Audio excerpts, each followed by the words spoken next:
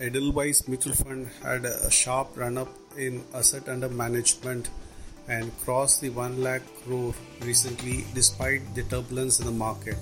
Unlike others, Edelweiss Mutual Fund has largely taken the passive route to grow its assets and try to deliver better returns at lower cost for investors. In an interview with Business Line, Radhika Gupta, Managing Director, Edelweiss Asset Management Company, shares her views on way forward. How do you see valuations after the recent correction in the market? So markets have fallen sharply. We don't like to look at index valuations as much. I think there will be pockets of opportunity, and there are pockets of opportunity, particularly on the small and mid-cap side. I think there are pockets of opportunity, and valuations have definitely come off their peaks. Are Indian markets cheap? I won't use the word cheap, but they're more moderately valued than they were. And some of the segments that have been extremely frothy, I think the froth has come off those segments. So, the punishment has been harder for a particular kind of stock.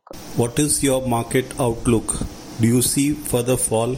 Our theme for the year is recessionary conditions before returns. However, nobody can predict markets. We do believe that, while India is still going to grow faster than peers, global volatility, India won't be insulated from it completely. As far as inflation, I think it is a problem that is handleable in India, and it is more challenging in global markets. So, recession before returns in India in the short term, but much more constructive in the domestic economy in the long term.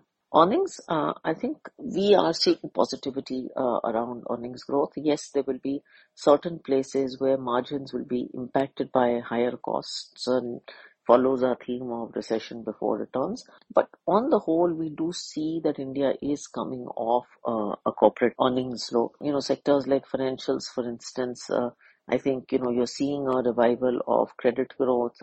You're seeing finally even sort of unconventional segments like PSU banks sort of perform. Potential temporary dip. Also, some hit to sectors that are more export oriented. Thank you.